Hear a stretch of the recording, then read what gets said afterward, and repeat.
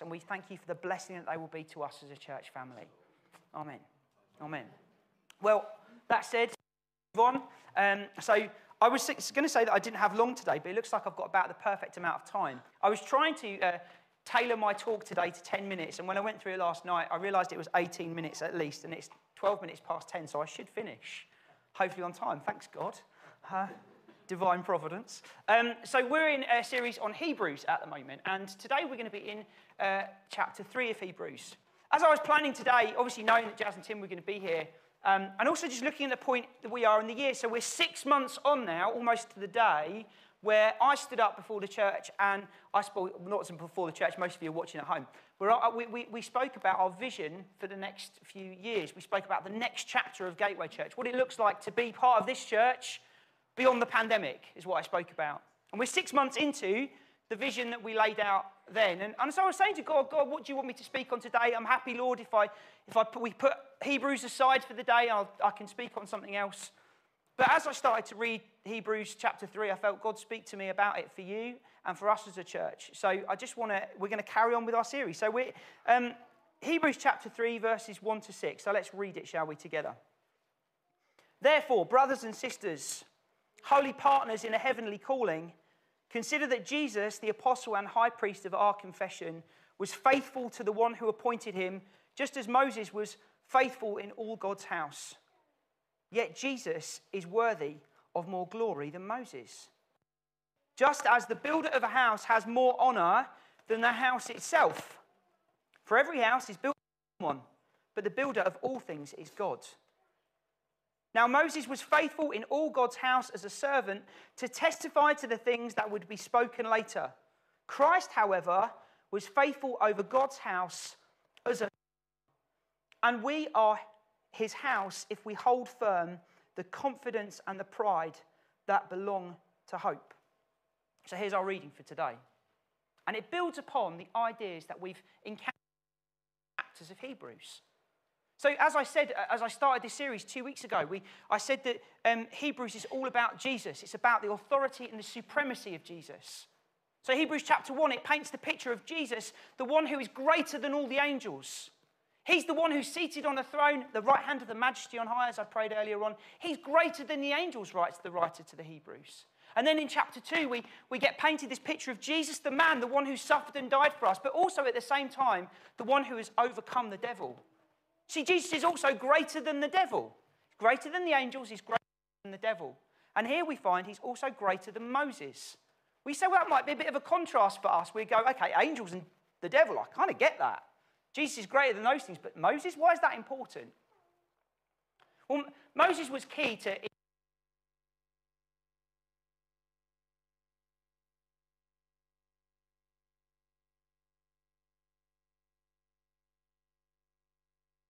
But here he just gets painted as a faithful servant. Did you notice that? He's painted as this faithful servant, but Jesus is seen as superior because he's not a faithful servant of God's. He's a faithful son. He's a faithful son. And that's really important for us to recognize. So there's the big picture. There's the context. And I'm not going to kind of do what I would do maybe a little bit more in other weeks and exegete this passage for you. But I want to use this passage to speak to us actually today, because I believe there's some things in it for us as a church family. So there's some things for us corporately as a church body, and there's things for you here personally. So maybe you're not part of this church. Maybe you're looking in on us today. So things for us corporately. Well, look, what's the first verse say? It says this: we are holy partners in a heavenly calling. We are holy partners in a heavenly calling. You and I are holy partners in a heavenly calling. We're partners with one another, and we're partners with Jesus.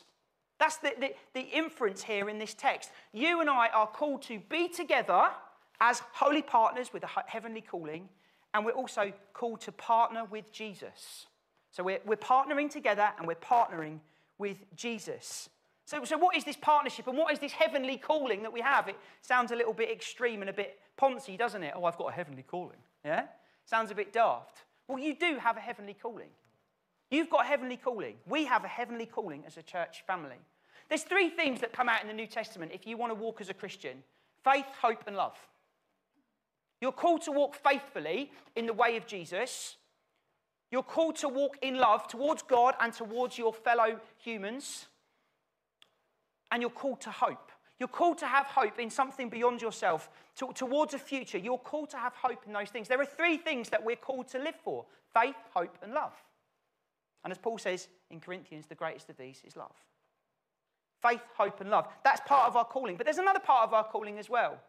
And it's the Great Commission. And Jesus says in Matthew 28, verses 16 to 20, the Great Commission. He tells his disciples before he ascends back up to heaven, go into all the world. Make disciples of all nations. You and I are invited to take part in that calling. You have that calling over your life to be part of the Great Commission, to partner with Jesus in seeing disciples made. As Tim was saying earlier on, I spoke on this before, my heart for the church, the manifold wisdom of God is being made through us, the church, as we make disciples of all nations. We have a calling upon us as a church family. And so, whilst that's true of the whole worldwide church, as you would say, you know, in the classic, the Catholic church, that means just the global church, not the Catholic church in that sense, but the worldwide church. As that's true of us, it's also true of us here locally. We have a calling here locally in Ashford to live faithfully, to walk in love, to live in hope, and to see the Great Commission fulfilled in Ashford. And so as a church family each year, we ask Jesus to give us a vision of what that looks like in the year ahead. Jesus, would you show us this year how we can fulfill the Great Commission in the year ahead amongst us? And last year I spoke about the next chapter, early on this year in March, and we spoke about a few things that we want to do. And you might go, how do they fulfill the Great Commission? Putting a cafe into your building or extending the auditorium? What on earth's that about? How does that fit in with the Great Commission? Well, look, when we serve coffees to people when the cafe opens, it's less about what the coffee tastes like and it's more about them encountering Jesus. That's what we're doing it for. Okay, we're going to open a cafe in the hope and the aim that people will encounter Jesus through us, that they might smell the aroma of great coffee, but they'll also smell the aroma of Christ, yeah? That was cheesy, wasn't it? Okay, that's what we want to happen. We want to see the good news of the gospel in our building. Why are we extending the hall? Is it just so we can have a better dance on a Sunday? Because none of you ever do. Is it so we've got more space to do that? No, of course it's not. It's so that those people in the cafe, as they encounter the love of and gospel of Jesus, have space to come in and actually join us on a Sunday. That they might actually be taught and trained not only to be disciples of Jesus, but to be disciples who go out and make other disciples. Okay, so look, we're doing these things not because we want to make our building look good, because I really don't care about that, to be honest with you. We want to see people reached for the gospel. We have a calling. And 6 months in to that vision, we are on track. So end of October, start of November is now the timeline of when we're going to be opening the cafe. Hannah Kendall, who's going to be working 2 days a week for us, and we're going to be looking to appoint some staff and volunteers for the other days that Hannah's not working, is going to be overseeing that work for us. And so that is going to be starting very, very soon. You'll see it on the horizon. You can see there's actually a coffee machine out on the side now. It's quite exciting. As I said, the building work is starting this week. The play area is going to be up and running next Sunday when we meet just to have social time. Things are happening among us. We are on track with our vision. And more than that, you know when I stood up at the start of March and I said, guys, we've worked out what we need in order to be able to afford what we want, to be able to do here with the vision that God's given us, and I said it was £35,000. Well, so far, as a church family, we've given £90,000 into what we believe God is calling us to do here. And you know, out of that money, we've not only been able to do the things that God's calling us to do, but we've given out money to other people. So the church plant that we are engaged with out in Granada in Spain with David and Kelly Bentley, we gave them £7,500, which has released Dave's time, enabled them to set up their cafe, and they're able, isn't it? Yeah? Because look, we're about the Great Commission as a church family. We have a calling on us, and we want to see the nations reach with the gospel of Jesus. And that happens here locally as we do the day-to-day of walking in faithfulness, walking in hope, walking in love, and fulfilling the Great Commission among us. God is building his house here among us. Jazz and Tim coming to us is going to enable us to do more than we could do without them. As they come here as a family, we're going to have more gospel reach. So I'm not going to put pressure on you, Jazz. We're going to have more gospel reach than we did before because Jazz, as she just said, she loves people. Now, I'm okay about people. People are all right. Jazz loves people. Jazz is gifted in evangelism. She's gifted. We need somebody like that here. We need that. We need that push. Because God's calling us to fulfill the Great Commission here amongst us. We need that push. It's no mistake that God has appointed Jazz and Tim to come and join us here at this church. Why? Because, look, we want to be a church that's all about Jesus. We want to be a church that's all about Jesus. And God is building his church here among us. And that's what the writer to the Hebrews goes on to say. He says, look, every house is built by someone, but the builder of all things is God's. So yes, okay, we're building it. Okay, we're paying some builders to come in and do it. I did the tiling out there. It's not great, okay? But we are building, we're doing it. But ultimately, we know something behind the scenes. It's not really us doing the building, it's God's. Psalm 127 verse 1 said, unless the Lord builds the house, the labourers labour in vain. Unless it's God who builds the house, what's the point? That's what they're saying. And that's exactly what the writer to the Hebrews is getting at here. Jesus says to Peter in Matthew 16, as Peter confesses Jesus as the Christ, Jesus calls him Peter, which means rock, and he says, on you the church is going to be built. I will build my church, says Jesus. Jesus builds the church, okay? We're not about trying to build a big ministry here. Gateway will not survive for eternity. It won't. There'll be a day where Gateway shuts its doors. But do you know what? We're called to the kingdom. And we're called to the Great Commission of making disciples of all nations. We are not trying to build a big international ministry at Gateway Church. I certainly know that I'm not going to ever have an international ministry. I don't care about that anyway. We don't care about that as staff. We just want to see people touched with the gospel of Jesus. We want to see lives transformed as Jesus transforms lives. You see, God is building his church among us. And we want to be a church that's all about Jesus. You see, the thing is you can actually have churches that aren't all about Jesus. They might be all about their building. See, we could be in danger. You could get in danger of that here. We could become all about our building. Or they could be all about the ministries that they run, or the social action that they do, or their preaching series. You know, you can be all about preaching and not be all about Jesus. You can be all about worship and not be all about Jesus as well. You can have churches like that, churches that are all about money, or all about the leader's gifting. We're not about that. We're about Jesus. We want to see Jesus transform lives as we meet together. We want to be all about him. If you want to be all about something else, go somewhere else. Because we want to be all about Jesus. So that's for us corporately. Look, in the next 12 months, as we see this vision realised amongst us, as we see things happen, know that it's for this. It's all about him. But these verses, they also speak to us personally as well. They speak to us personally. Do you know God's got a calling for you as an individual? Maybe some of you need to hear that this morning. There's a calling on you as an individual. God's called you out of darkness and into light. It says that before the very foundation of the world, he knew you. Paul writes to the Ephesians. He says to them that you were created to do good works in Christ. You have a calling on your life. There's a calling on you as an individual. Maybe you don't believe that today. Maybe that's something you need to hear as I say it to you. You're discounting yourself even as I say that to you. I don't have a calling. What are you talking about? You have a calling on your life as God. The elephant in the room for all of us still is COVID. We can all. I know there are some people who want to pretend like it never happened and just go back to how things used to be. But God's allowed this to happen, and he's taught us things through it, that we might understand what it looks like to walk in faithfulness.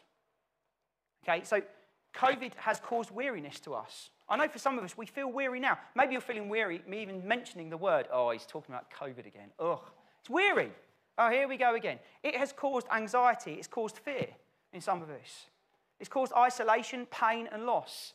For some of us, the loss is people that we know who have died from it. For others of us, like me, it's living 9 months and never getting it back again properly. So I can't smell. It's actually kind of works out because I can't smell things like poo. So when the kids like do, you know, anyway, when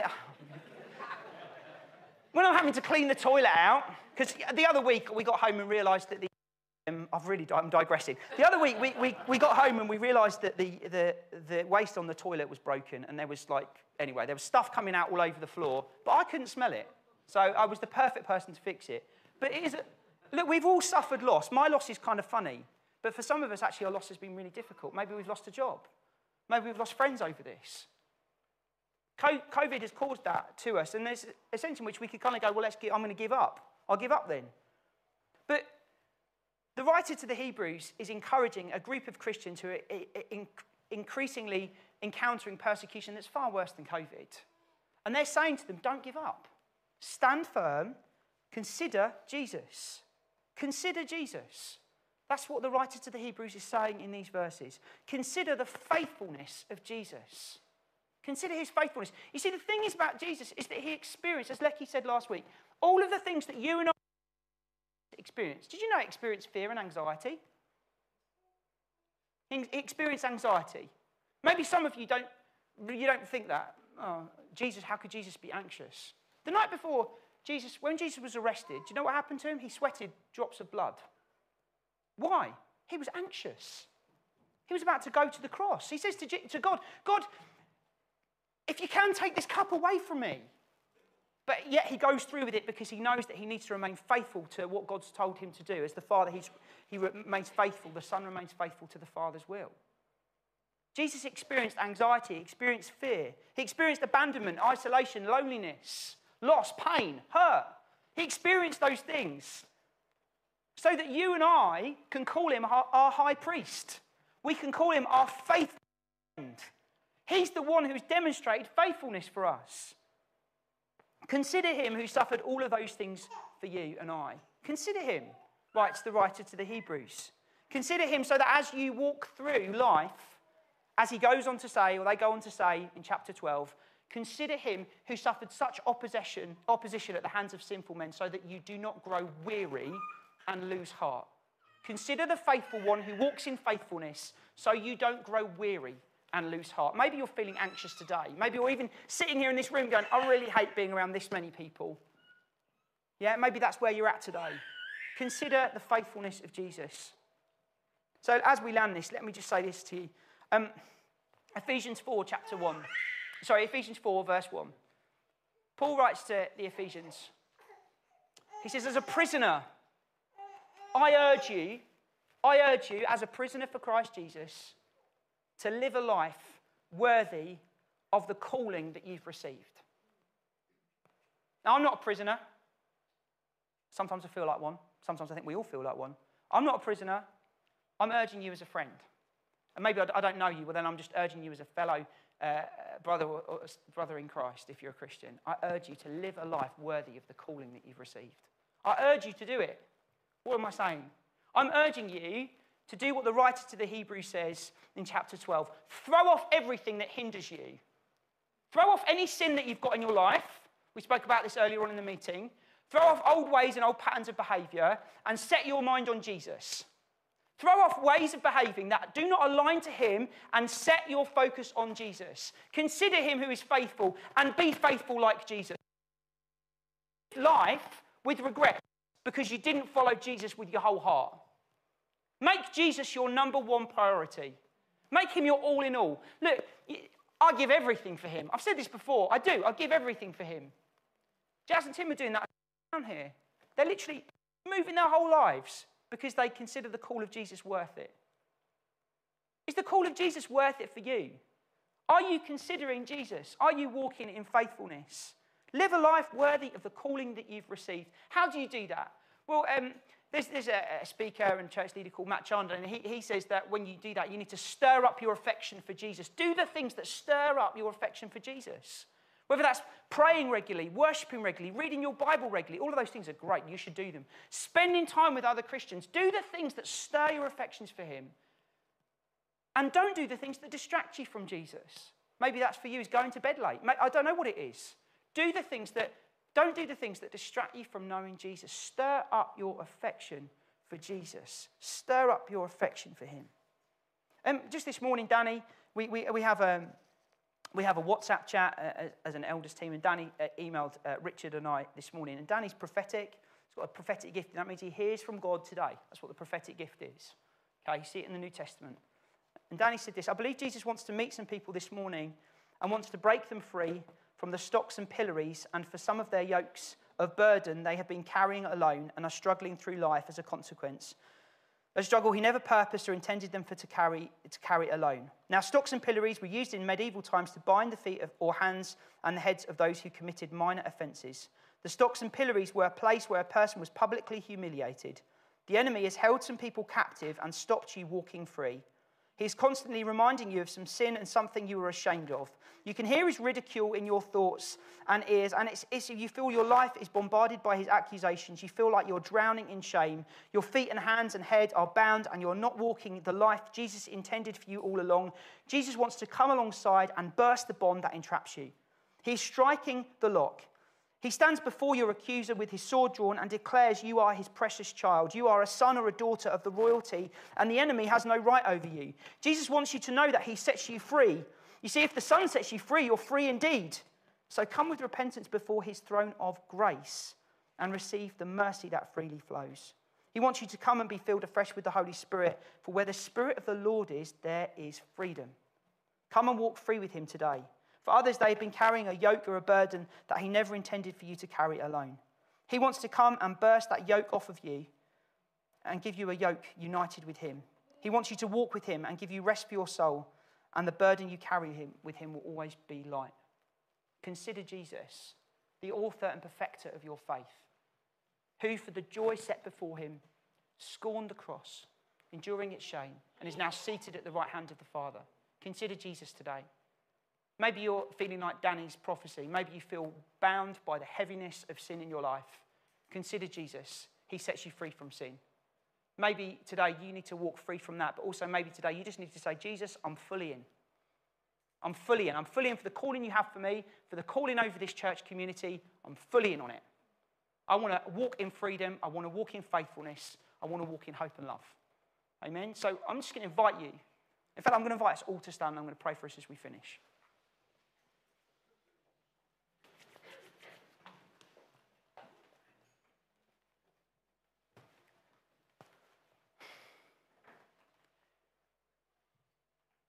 Jesus, I know that I've been unfaithful to your way.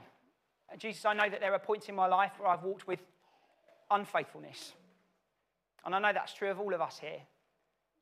Jesus, we thank you that you're not only a faithful son, but you're our faithful brother, the one who's faithful for us. Jesus, we thank you that you suffered the cross. Jesus, we thank you that you have now ascended on high. And Jesus, I pray that anybody here today who is caught in sin or captivity or caught in the shame of something that they've done, I pray right now that they experience the release that comes from you and you alone. Jesus, I pray, Lord God, right now, Lord God, that you would break the yoke of oppression off of people in this room where they feel that they've been bound by the enemy into lies and ways of thinking, whether that's anxiety, fear, or shame. Jesus, I pray you break it off of them right now. Jesus, I thank you where the Spirit of the Lord is, there is freedom. Jesus, I thank you that we can consider you. You are the one who is faithful. We consider you and we have hope and we don't grow weary and lose heart because we remember you, Jesus. And so today we just say, Jesus, we're all in. I say, Jesus, I'm all in again for you today. Where there's sin in my life, Lord Jesus, would you forgive me? Lord, where there's things in my life that I know are robbing you of my affection, Lord, would you take them away that I might be solely yours and yours alone? And Lord, we pray for this church family. Lord, your kingdom here. We want to see Ashford reach with your gospel, Jesus. We want to be a people who are all about you, that as people encounter us, they encountered you, Jesus. As people encounter us, they encounter faith, hope, and love. Lord, we want to be a people all about you. So we pray, Jesus, make us all about you. Our affection will be ever on you. Our heart will be always on you. And we'll be walking in the freedom that you and you alone give. Amen.